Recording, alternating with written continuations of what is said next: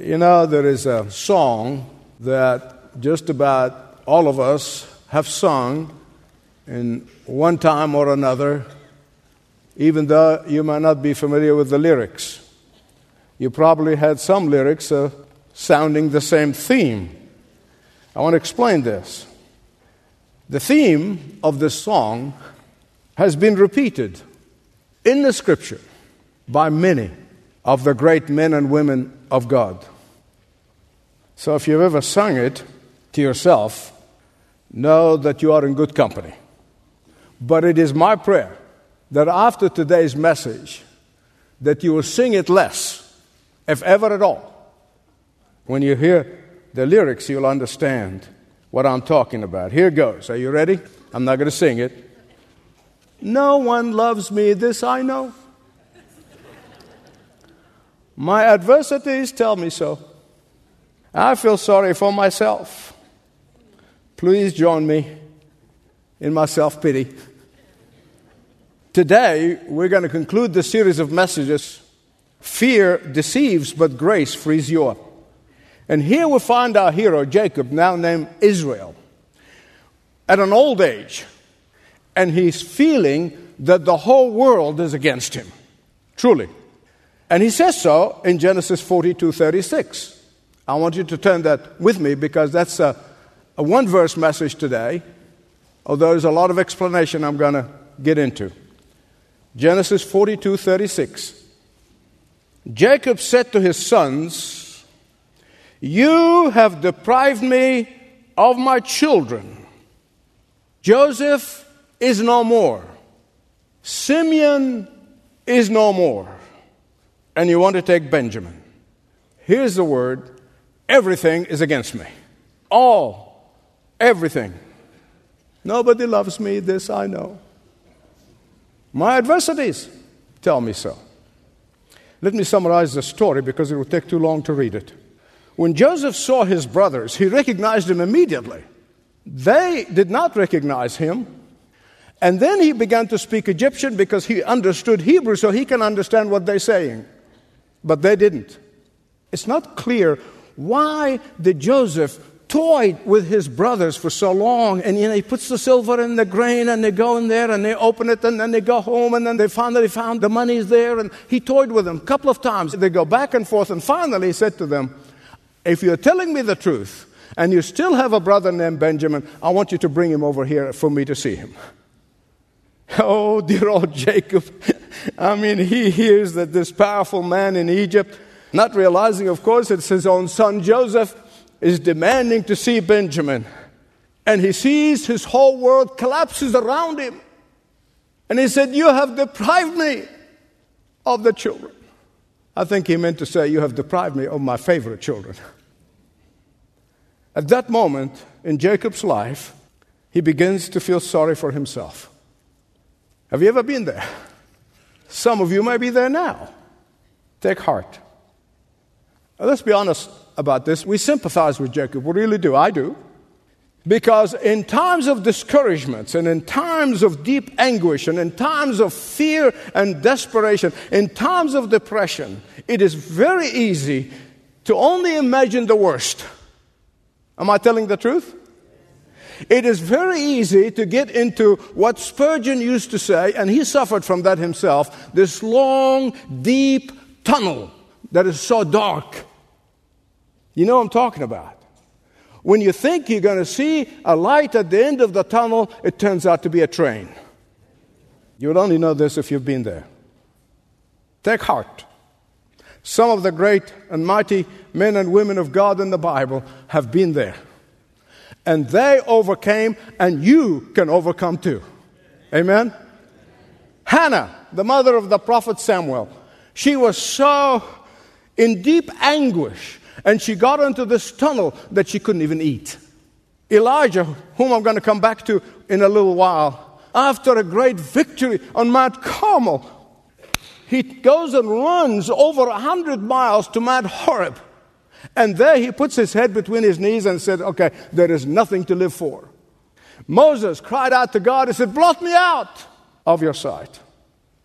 Habakkuk really modeled to us what we should do in the times of trouble. And here's what he said. He said, there is no crop, there is no harvest. The sheep, all is dead, nothing left. Verse 18, here's what he said, yet. Can you say yet? Yes. I will rejoice in the Lord. I will delight myself in the God of my salvation. Amen belongs here.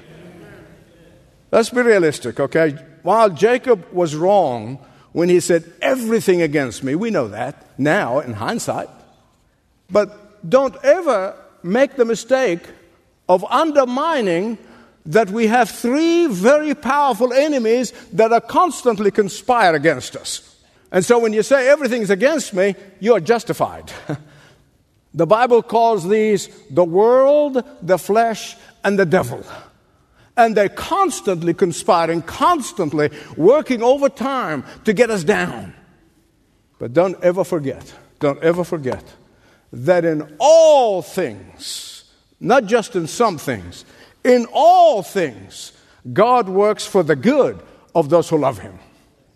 What does that mean? I've heard people glibly quote this verse from Scripture, really glibly. What does it mean? Does it mean we enjoy pain? No. Does it mean we just don't hurt? Of course not. Does it mean that we ignore the fact that the three mighty powers, the world, the flesh, and the devil, are constantly working against us, constantly fighting us, constantly trying to get us down? No. Listen to me, please. Pain is pain. Hurt is hurt. Suffering is suffering. And while these three enemies are constantly conspiring to get us down, God is busy turning them around. Turning them around for the good of His children, for our ultimate benefit. Joseph in the pit, in Potiphar's house, false accusations, and in the dungeon. These are very painful experiences, and he admits it so. Look at those three very quickly. I'm not going to dwell on them. The world. Now, beloved, listen to me. If you cannot see that this world system is working overtime to destroy the believers in Jesus, you are living in another planet. You really are. If you don't see how the world, the flesh, and the devil conspiring to get the believers down, you're on another planet. The Lord Jesus Christ Himself said in John 15:19, because you do not belong to the world hates you. Let me tell you something. If the world ever loves me, I start worrying. I really would. What about the flesh? Well, that's not the tissues and the blood and the skin and that makes up a human body. No. That's all the Bible called the flesh. He calls the flesh is our earthly nature, our fallen nature with which we are born before Christ comes to dwell in us. Beloved, if it were not for the grace of God, we are utterly disposed to sin and rebellion against God. Don't ever forget that. It's the grace of God. It's the grace of God. No matter how wonderful you may think you are, it's only the grace of God that saved you. Joseph's brothers were totally controlled by their sinful nature, and they wanted to destroy their young brother. The third enemy that works against us all the time is the devil, the fallen demons. They're constantly working against us, especially if they can recruit the flesh and the world and get them united together. Here's something I want to share with you, but I want to make very clear. It's a guess on my part.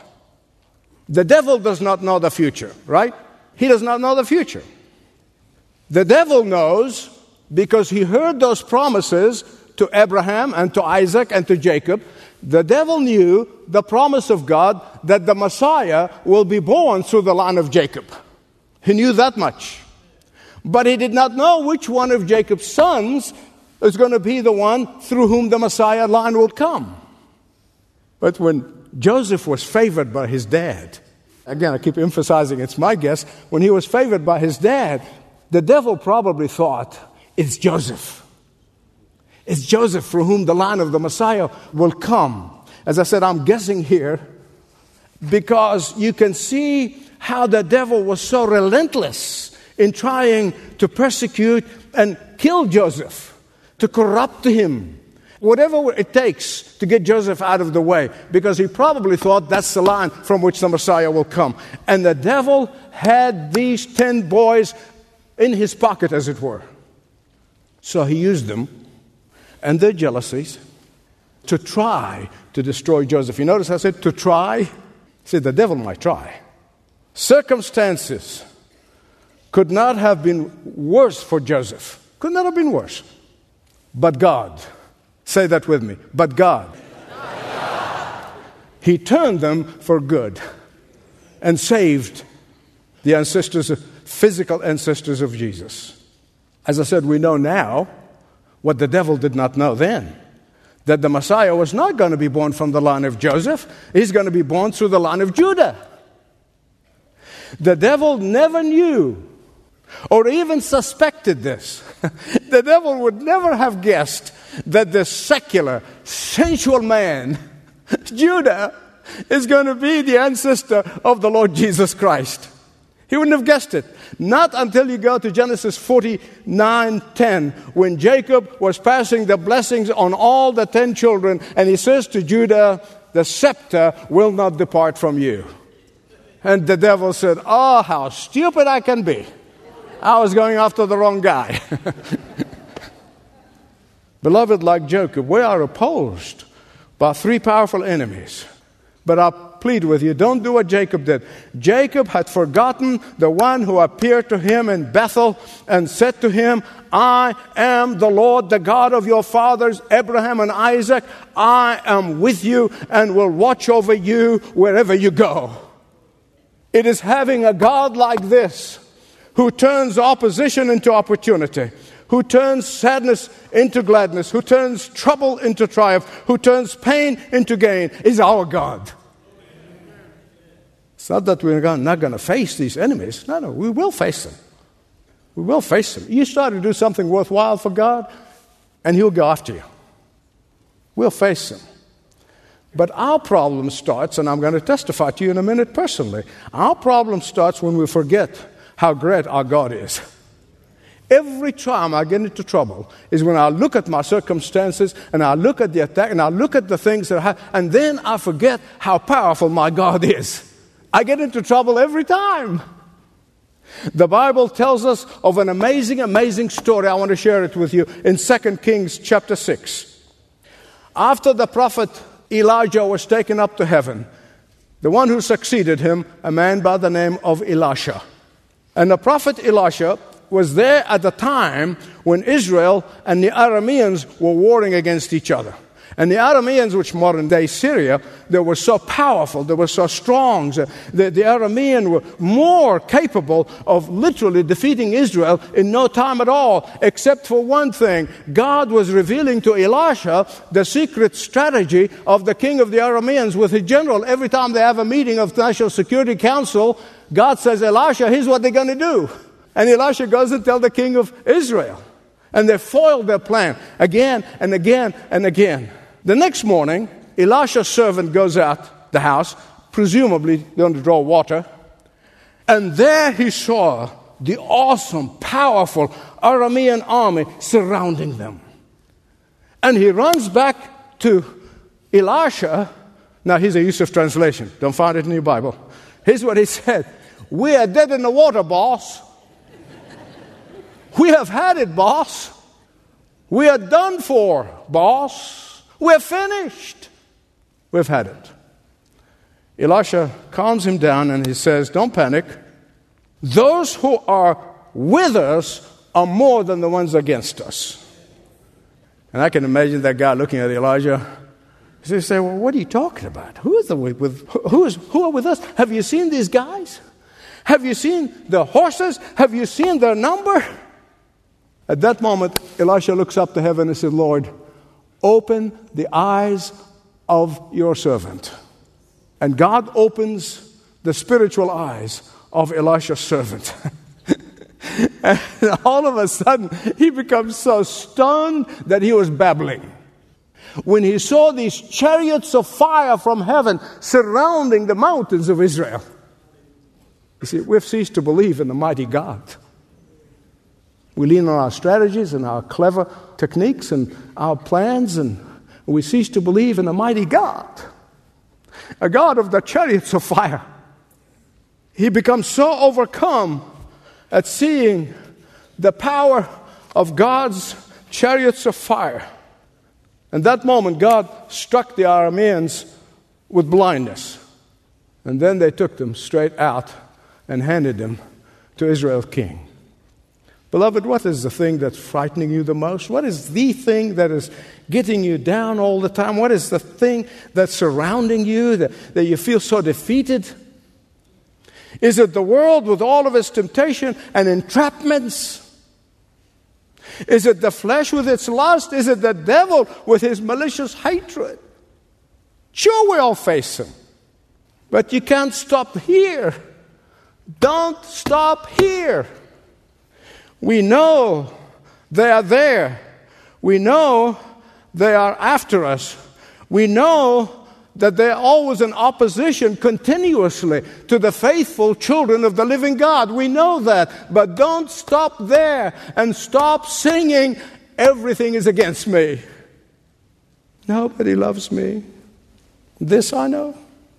My adversities tell me so. No. Ask the Lord to open your eyes.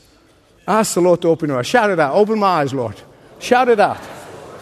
To see the chariots of fire, to see the power of God, to see the mercy of God, to see that those who are with us are more than those who are against us. Beloved, the Bible said, he who is in us is greater than he who's in the world. He who's in us is greater than he who's in the world. Say it with me. He who's... Praise God. Those who are with us are more than those who are against us. You say, but Michael, I can't see them. It doesn't matter whether you see them or not. They are there. Listen to the word of God in Romans 8. He who did not spare his own son, but gave him up for us all, how will he not also, along with him, graciously give us all things? How many of those? All things. No, in all these things, we are more than conquerors through him who loved us. For I am convinced that neither life nor death, neither angels nor demons, neither present nor future or any power, neither height nor depth nor anything else in all of creation will be able to separate us from the love of God in Christ Jesus.